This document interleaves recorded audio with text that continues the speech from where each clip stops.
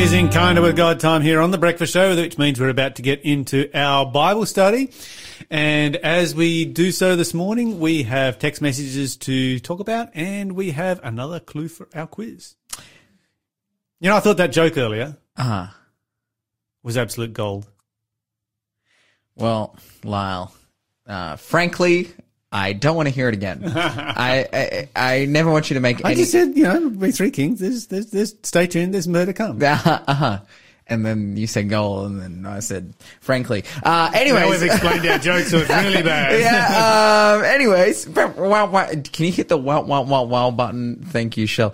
We're gonna continue on with our next question for the quiz. How many angels spoke to the shepherds? 0491 064 669. How many angels spoke to the shepherds? If you know the answer to that one, you can go into the draw to win our amazing, incredible Conflict of the Ages box set. We want to give this to you for free. We want you to win this prize so badly because it'll give you amazing information about the Bible. It's essentially a start to finish commentary of the entire Bible all the way up until the very end of time. 0491 064 669. Good stuff. Okay, going to text messages. We have this one coming through from Raphael, which says, from someone who can hardly swim a lap of an Olympic swimming pool, I am highly impressed with the channel Crossing Swimmers. We all have been given different gifts. Let's make sure we use them or we will lose them. I want to say to you, Raphael, and I have become recently a swimming coach. Yes, I've become a swimming coach and we heard about this last week. And a running coach. I took my friend yesterday. He's not a runner at all, never run. And, you know, we set out a pace and whatnot and went running together. And dude, he knocked out 5Ks. Straight up. Like, it's not a runner. But I've taken people to the point where they can't even swim 10 meters and they're doing 100 meter sets. Raphael, if you want to learn how to swim. If you want to learn how to swim in the English Channel. Because the point that Raphael made, he's like, some people have gifts. No, everyone inside of them has the potential to swim. I believe. Actually, if you want to swim in the English Channel, you probably should go and rather than seeing Lawson, you should go and train with Chloe McArdle down in Melbourne. But if you want to learn how to swim, because she just does laps. That's across the English Channel. Oh, yeah. Oh, well, because I was thinking she's done it 44 times. You're like, oh, she just does laps. I'm like, oh yeah, I do laps, but she does laps across the English Channel. The English Channel. 44 times she's been across there. That is incredible. Yeah, guess what her longest swim was? What? Was from South Eleuthera Island to Nassau in the Bahamas. And how long was that? 125k. Unassisted with no stops. How long did it take her? It took her 41 hours and 21 minutes. That is insane. So she obviously had a good current running.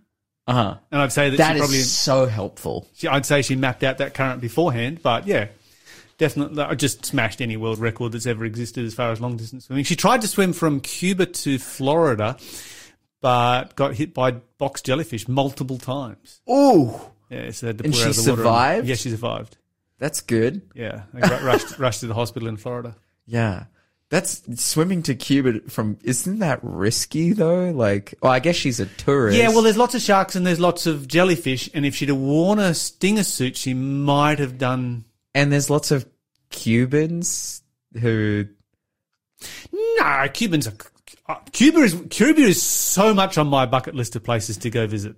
Yeah, but because Cubans are awesome. Oh, but there's like heaps of people who try to defect from Cuba. Yeah, they swim across on tire tubes and that kind of thing. Yeah, and then they get caught and thrown in jail, and it's terrible. Some of them do. A lot of them do. Some of them drown, and some of them make it, and some of them are found to be refugees, and some of them are found to be not refugees. Some of them are found to be prison escapees from Cuba. Yeah, that's right. Do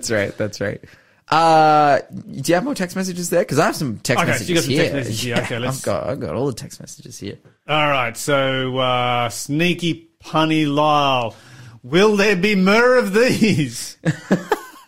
I hope not.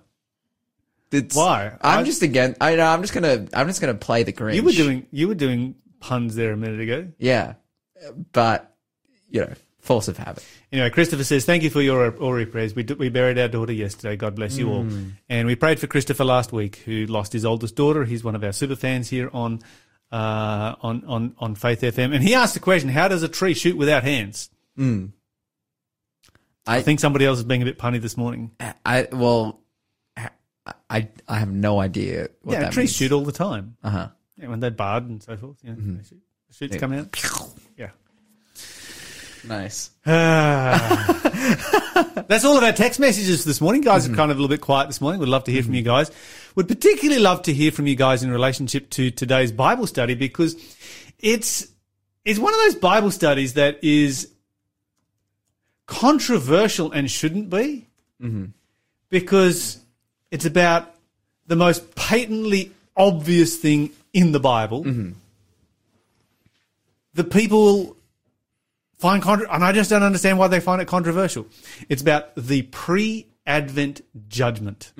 So the pre-Advent judgment is not about the first advent of Christ, which of course we will be thinking about in a couple of days' time when Christmas comes, but about the second advent of Christ, when Jesus returns. And the idea is that the Bible teaches that the judgment takes place before Jesus comes back. And that's a really simple concept. It's really easy to understand. And it's the only concept in relationship to the judgment that actually makes any sense. So I don't even know why it's controversial. But anyway, we're going to look at some passages here. Let's go to Daniel chapter 7 to start off with. Daniel chapter 7. And we're going to read verse 9 to 14. So that's Daniel 7, verse 9 to 14. Daniel chapter 7, verse 9 to 14. Just trying to flick there in my Bible. I mean, this is one of those things that is so incredibly clear. You know, if the Bible teaches there's such a thing as a judgment, it has to take place before it comes back. You can't save some people and condemn others. And then having done that, say, well, okay, now that we've saved some and condemned others, let's sit down and have a judgment. Yeah. That makes no sense. Reward is preceded by judgment. Sentencing is preceded by judgment. Yes. Always. Or it is justly preceded by judgment. Even we who are wicked human beings and who can become incredibly corrupt at times, when this kind of a process takes place on earth, it is universally recognized by both the perpetrators and the victims as being corruption. And God is not corrupt. All right. Absolutely. It says in Daniel... I'll get started on another rant here in a minute. Daniel 7 and verse 9, it says, I've watched as thrones were put in place, and the Ancient One sat down to judge. His clothing was white as snow. His hair was like purest wool. He sat on fiery thrones with blazing wheels of fire, and a river of fire pouring out, following from his presence. Millions of angels ministered to him. Many millions stood to attend him. Then the court began its session, and the books were open. I continued to watch because I could hear the little horn's boastful speech. I kept watching until the fourth beast was killed and its body was destroyed by fire. Okay, whoa. Stop there. What is continuing to take place while the judgment is taking place in this passage? So we see previous to this narrative, this story, this prophecy about these four beasts. That's it. And we know that these four beasts, they represent nations. This is prophecy talking about the future. And it says, okay, there's this nation of the fourth beast. There's this fourth nation. And we talk... and a little horn that comes out. And a little horn, which is 7 and 8. Then in 7 and 8 talks about this nation, then the little horn, who are this another nation. So this is like during the events of the world. And then in verse 9 and 10, there's the beginning of the judgment. Yes. And then in verse 11, the nation, well, it says here specifically the little horn, is continuing to act. So therefore, we conclude that the judgment must be going on at the same time in which nations on earth are present and existing, which is before Jesus comes back. Because the Bible makes it explicitly clear that after Jesus comes back, there is a complete destruction of the world, and every nation that has ever existed is, including the little horn and including these beasts, are destroyed. Whereas it seems here is that whilst judgment is going on, there is also these nations The acting. Antichrist is still doing his thing. You're listening to The Breakfast Show. Contact us on 0491 064 669.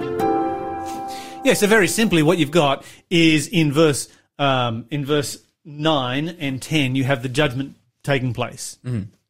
And then you go down to verse 11 and you have the Antichrist. While Daniel is watching the judgment take place, he is hearing the Antichrist doing Antichrist things on earth. Jesus hasn't come yet. The judgment is happening. Jesus hasn't come yet.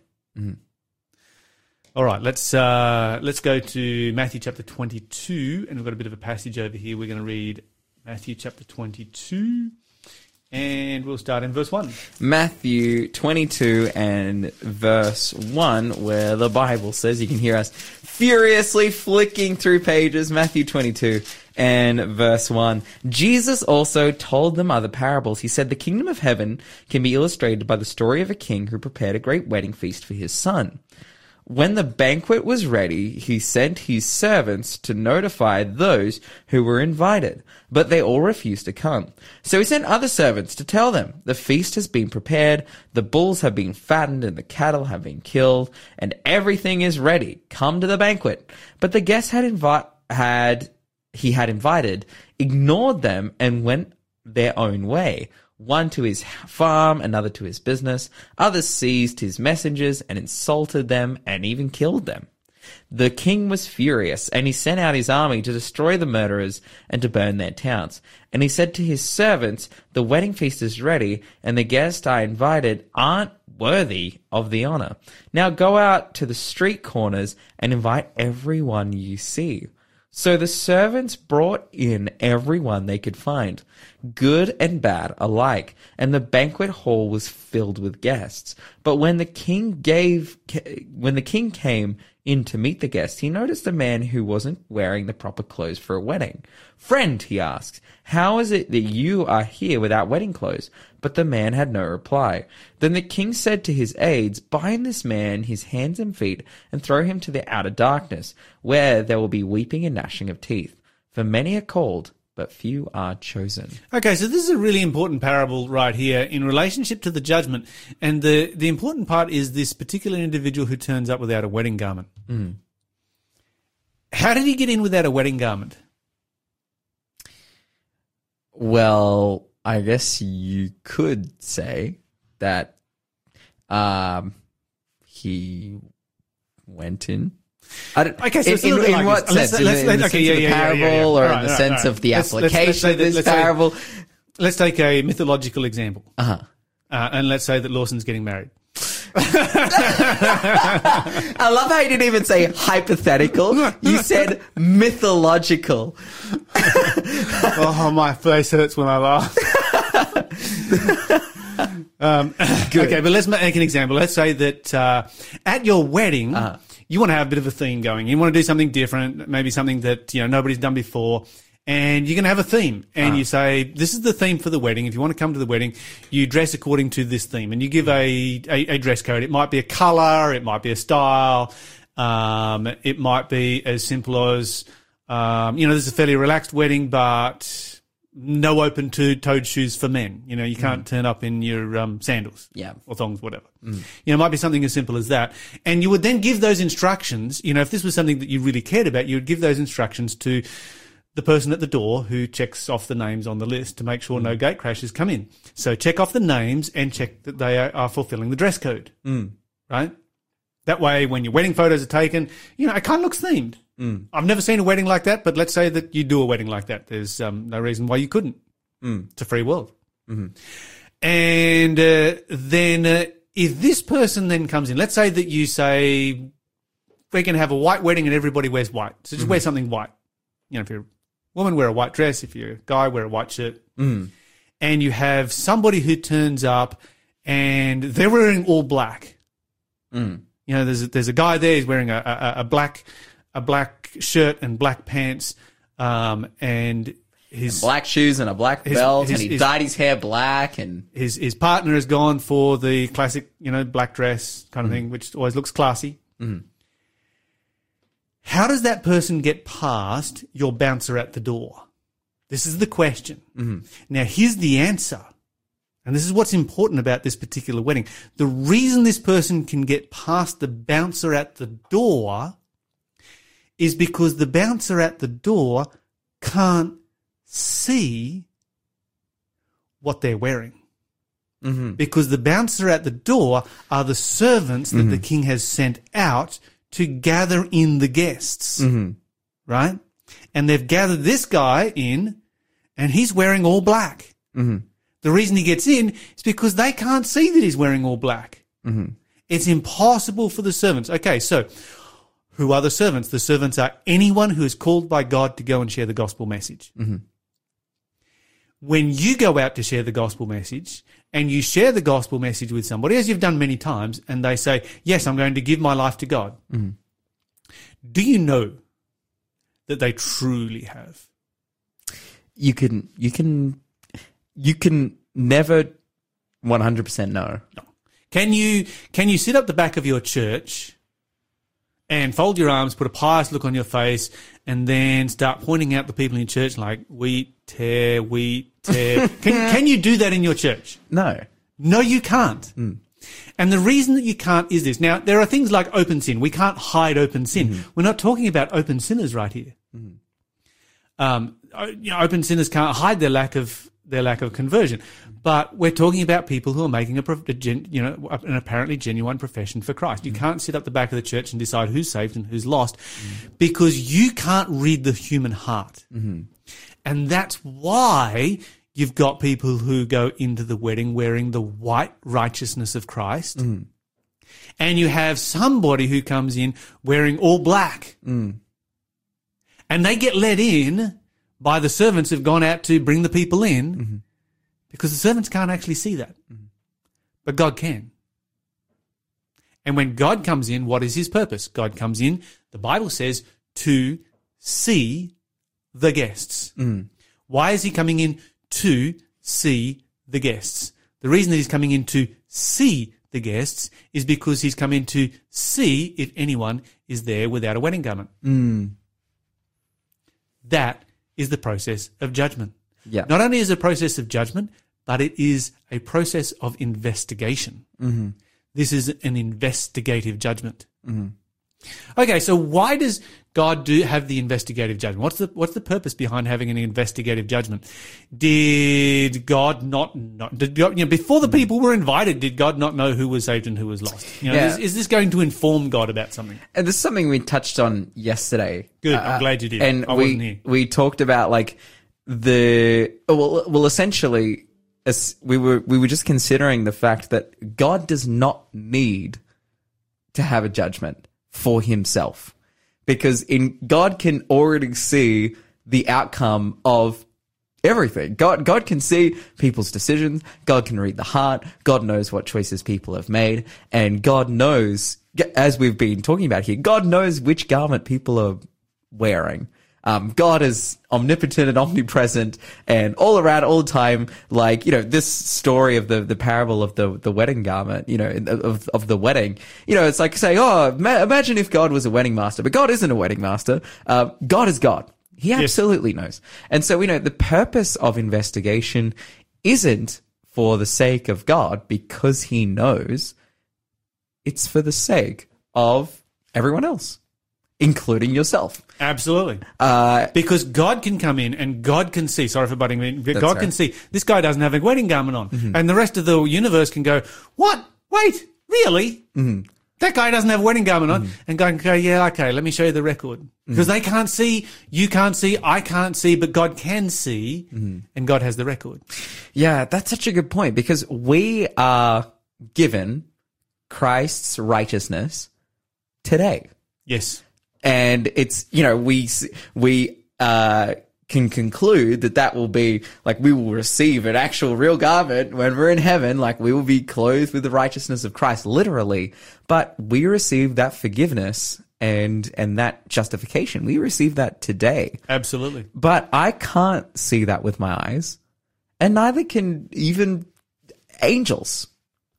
Like all we can see is people, and it's up to God to reveal the outcome of this investigation to the world, and for the purpose of transparency, so that we can absolutely know why. So there's two issues that are patently obvious right here. Number one is that there's a judgment that takes place before the return of Christ, and number two, there is an investigative process. You're listening to the Breakfast Show podcast on Faith FM. Positively different. We're about to continue in our Bible study. Before we do, Lawson's going to bring us another question for our quiz. Complete the phrase. Every city or house divided against itself shall not blank. 0491 064 669. Really try to keep this one in and not give away the answer. Every city or house divided against itself shall not blank. 0491 064 669. Of course, we've got to remind you our amazing prize this week is the Conflict of the Ages Bible Study Companion Set. These are incredible commentaries going from literally before creation to after the second coming into eternity, talking about all the events that happened in that time, biblically, and why they're important for us to know today. Again, 0491 064 669 is the number to call or text. And that question was, complete the phrase, every city or house divided against itself shall not blank. All right, Revelation chapter 11 and verse 1. Love it when we get to go to the book of Revelation for our Bible study. Revelation 11 verse 1. What does this teach us about the judgment right here? Lawson. Then I was given a measuring stick, and I was told, go and measure the temple of God and the altar and count the number of worshippers. Nice. Mm-hmm. Yeah, let me read it from my translation. Lars, like the cogs are turning. And I was like, huh? Just no. There was given me a reed like unto a rod. And the angel stood saying, rise and measure the temple of God and the altar and the worshippers. Mm. So it doesn't say anything about counting the worshippers. It says measure the worshippers. Mm. Okay, so what's going on when God measures you? Does God want to know what your height is, what your stats are, how much you weigh? Is this what's happening right here? Is God coming along and saying, yeah, Lawson's, built for athletics or something or other? Is this what is happening here when the Bible talks about you being measured in the context of the temple? Mm. In fact, you've got the temple being measured, and then you have people measured beside the temple. So what's the temple going to tell us about God? Well, the temple represents God's process of salvation. Yes. How he saved people, which Yes. is through the sacrifice of his son, Yes. Jesus Christ. And it tells us about his character. Mm-hmm. So you measure the temple first, Mm-hmm. and then you measure the people in connection with the temple. Mm-hmm. So if you measure the temple, there's your standard. So that's going to, it's a little bit like when you are setting up some scales and you want to, or you're using some calipers and you always put them back to zero. You use some digital calipers. You always put them back to zero before you measure anything. Mm-hmm. And so you're creating your standard. So you measure the temple, you create your standard. Okay, this is the character of God. This is what we see here in the temple. We have the character of God revealed in the temple. Mm-hmm. Now, having measured the temple, we're going to measure the altar. The Bible specifically mentions the altar because that's where Jesus died on Calvary. Mm-hmm. And that's the greatest example of the character of God. Mm-hmm. And now we will take that measurement and compare it to the measurement of the people. Mm-hmm. How do you think you would go? Well, I alone will be found wanting in the judgment. Bit short. Yeah. A long way short. Absolutely. Yes, a long way short of the character of God. Mm-hmm. But you with Christ, because you've got the temple and then you've got the altar in between. Did you see that? Mm-hmm. Your translation just loses the beauty of this whole object lesson that the Bible's trying to give us here. So you measure the temple and then you go to the altar and you measure the altar. What happened at the altar? Jesus died. Jesus died, and then having measured the altar, now measure the worshippers. Mm-hmm. And what is your standard of measurement? Well, according to the altar. It's your standard of measurement is now the sacrifice of Jesus. Mm. So when you measure the people, they are measured in the context of the altar. They're measured in the context of the sacrifice of Jesus. They're measured in the context of being covered by the blood of Jesus. And when you're measured that way, how do you fare? Well, I have assumed the righteousness of Christ, and by doing that, I will be saved. Absolutely, you fared just fine. And this is one of the reasons why when we get to heaven and in the new earth, you can read the record of my life. I don't mind. You can read, you'll be happy like, yeah, here's the record of my life. Here's the book, open it up, have a look. Because the only thing that will be recorded there then will be the righteous things that Jesus did. Everything else is blotted out by his blood. Wow. And so this is why you've got, the temple with the altar in between the people. This is why you've got the Shekinah glory with the mercy seat in between the law. This is why you've got God looking through Jesus to see his people. And it's just a great illustration here of, if you're measuring somebody, obviously that's judgment. I mean, that's really, really clear judgment right there. All right, Revelation chapter, where are we? 11. Why don't you go give to us verse 18 and 19. Please. The Bible says, the nations were filled with wrath, but now the time of your wrath has come. It is time to judge the dead and reward your servants, the prophets, as well as your holy people and all who fear your name. From the least to the greatest, it is time to destroy all those who have caused destruction on the earth. Once again, I'm going to read it from my translation. You're going to see a few differences here. All right. The nations were angry and the time of your wrath is come.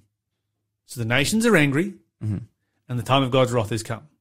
So that's our context. Let's stay with that. So there's anger amongst the nations. We understand that, right? So the nations are angry. Then we continue on. And the time of the dead that they should be judged. So while the nations are angry, what is taking place? A judgment. A judgment.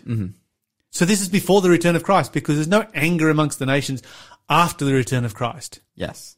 Millennium aside, end of millennium aside. Time of the dead that they should be judged, and you should give reward to your servants, the prophets, and to the saints, and to those that fear. So what comes before the reward? The judgment. Judgment comes before reward. We talked about that before. And of course that reward is eternal life. And then it continues on, and reward your servants, the prophets, and to the saints, and to those that fear your name, small and great, and should destroy those which destroy the earth. Yours says which cause destruction on the earth. Cause destruction on the earth. King James actually talks about destroying the earth itself. It's not just destruction on the surface of the earth. It's actually destroying the earth. Okay, so this is a really important passage that we're looking at right here. And so when we look at it in context, we find that the destruction of the earth, the anger of the nations, or human beings destroying the earth, nations being angry, is all taking place before the judgment takes place, or while the judgment is taking place, and that the rewards are not handed out until the judgment takes place. Okay, and then verse 19. It continues, it says, then in heaven the temple of God was open and the Ark of the Covenant could be seen inside the temple. Lightning flashed, thunder crashed and roared, and there was an earthquake and a terrible hailstorm. Okay, so what article of furniture is highlighted in context of the judgment? The Ark of the Covenant. And what was the purpose of the Ark of the Covenant? What was it there to contain? The law of God. And what relevance does that have to the judgment? Well, that's the standard by which you judge. You can't have a judgment without a law, can you? No way. If there is no law, there is no judgment. Yeah. It is as simple as that. And so many people today would try and do away with the law of God and nail it to the cross and say, the law has been done away with, it's over, it's finished, et cetera, et cetera, et cetera. Well, you can't actually have a judgment without having a law. And if you don't have a law, Jesus didn't need to die. You're listening to the Breakfast Show podcast on Faith FM. Positively different. We're in Christmas time now, and we're just bringing it to you. But what we will bring you right now is some answers for the quiz today. Where did Jacob die? He died in Egypt. What did the multitude of the heavenly host say to the shepherds? That answer was B, glory to God in the highest, and on earth peace, goodwill towards all men. What did the wise men follow to find Jesus? They followed a star. How many angels spoke to the shepherds? It was a multitude, very many angels. And finally, complete the phrase, every city or house divided against itself shall not stand. That was the questions. Those were the answers. But right now, it is time for... Question of the day. All right, Lyle. This is a question from Mark, and he asks, regarding end times, mark of God, be careful in preaching that it's honoring the Sabbath. Remember what Jesus said in Matthew 22, all the law and the prophets depend on these two commands. Okay, so that's kind of more of a statement than a question, but we'll do it as a question this morning. What did you guys talk about yesterday? Getting me into all kinds of trouble today. Hey, he said your name. Oh, you said my name? Yeah. Well, he didn't say your name, but I'm That's gonna what I thought he didn't say my name. I'm going to blame it on you. It was you and Blake yesterday. Okay, this is what the Bible says in Matthew chapter 22, verse 37. Jesus said unto him, you shall love the Lord your God with all your heart and with all your mind and with all your soul. This is the first and great commandment. The second is like unto it. You shall love your neighbor as yourself. On these two commandments hang all the law and the prophets. And so Jesus summarizes here the 10 commandments as being love to each other and love to God. The commandments, therefore, being all about love. And the inquiry here says, be careful not to point out just one of those commandments as being the seal of the living God, because all of them are important, which is true. But it is also true that one of them is the seal of the living God. Now, of course, we're talking about the seal of the living God. We're not talking about the seal of the Holy Spirit. Those are different seals. And if you've got questions on that, send that in for Lawson to answer next year. Yep. But no, this is an important Bible study we need to look at. And what we've got to ask ourselves the question is, okay, why does God single out the fourth commandment to place his seal there? Why is this the only commandment where, God says, for in 6 days the Lord made heaven, earth, the sea, and all that in them is, and rested the seventh day. Wherefore the Lord blessed the Sabbath day and hallowed it. You don't find that in relationship to any of the other commandments, which simply say things like, thou shalt not steal, thou shalt not commit adultery, thou shalt not kill, thou shalt not covet, etc. When you come to the fourth one, God specifically claims this particular day as his own and gives his name, attaches his name, title, and territory to that commandment. Why is he doing so? It helps us to understand it a little bit more if we look at the bullseye that God has drawn on the world to show what he considers to be most important. In our world, you have the world, that's the outer ring of your bullseye. Then you have the Holy Land, the land of Palestine. Within the Holy Land, you have the Holy City, that's Jerusalem. Within the Holy City, you have the Holy Mountain. On the Holy Mountain, you have the Holy Temple. When you've got the Holy Temple, you've got the Holy Place, and then you've got the Most Holy Place, and then you've got the centerpiece of the Most Holy Place, which is the Holy Ark of God. You've got the centerpiece of the Holy Ark of God, which is the Holy Law of God, and the centerpiece of the Holy Law of God is the Sabbath. So God is zeroing our attention in to show us what he considers to be so important. And so the question is, out of all of the 10 commandments, why would God single this one out as being the most important? And the answer is, it is because of the neutral nature of this commandment. So, for instance, thou shalt not kill. It's obvious why we shouldn't go around killing people, and everybody kind of agrees you shouldn't kill people, right? It's obvious why you shouldn't steal. It's obvious why you shouldn't commit adultery. There are very real consequences to doing those kinds of things. You look at your first 3 commandments. If God is God, if God actually exists, if there is a massively all-powerful supernatural being in space that can affect our world, then it makes sense that you don't go around calling him names and, making images of him and, etc., and having other gods. That makes sense. When it comes to the Sabbath, though, God's just like, once a week I want you to keep the Sabbath on the 7th day, on Saturday. And it's like, well, what difference does that make to anything, anywhere? And that's the whole point. Because when we obey God because it makes a difference and because it makes sense and there is a logical, reasonable, visible reason why we should obey God, we're not actually obeying God. We're actually just doing things that make sense. That's not obedience. Obedience to God and actual worship is when you give unquestioning obedience. And the Sabbath is the only commandment that reveals unquestioning obedience. Because one day is like another, but when we follow God, we make one day special. We have come to the end of the show. I'm kind of glad about that because my painkillers are just Wearing out. trashing me right now. Lyle's drugs are wearing off, so, you know. For those who missed the news, I'm not as smart as I was. I lost a wisdom tooth yesterday. And we are so ashamed that we couldn't keep the tooth and, you know, auction off your wisdom. It would have been great. I should have thought of that, and I probably could have kept it. You But blundered. anyway, I did have a look at it. Mm-hmm. Yeah, it was a nasty looking thing. Ooh, yikes. Yeah. All right, as you go through this day, don't forget to talk faith, live faith, act faith, and you will grow strong in Jesus Christ.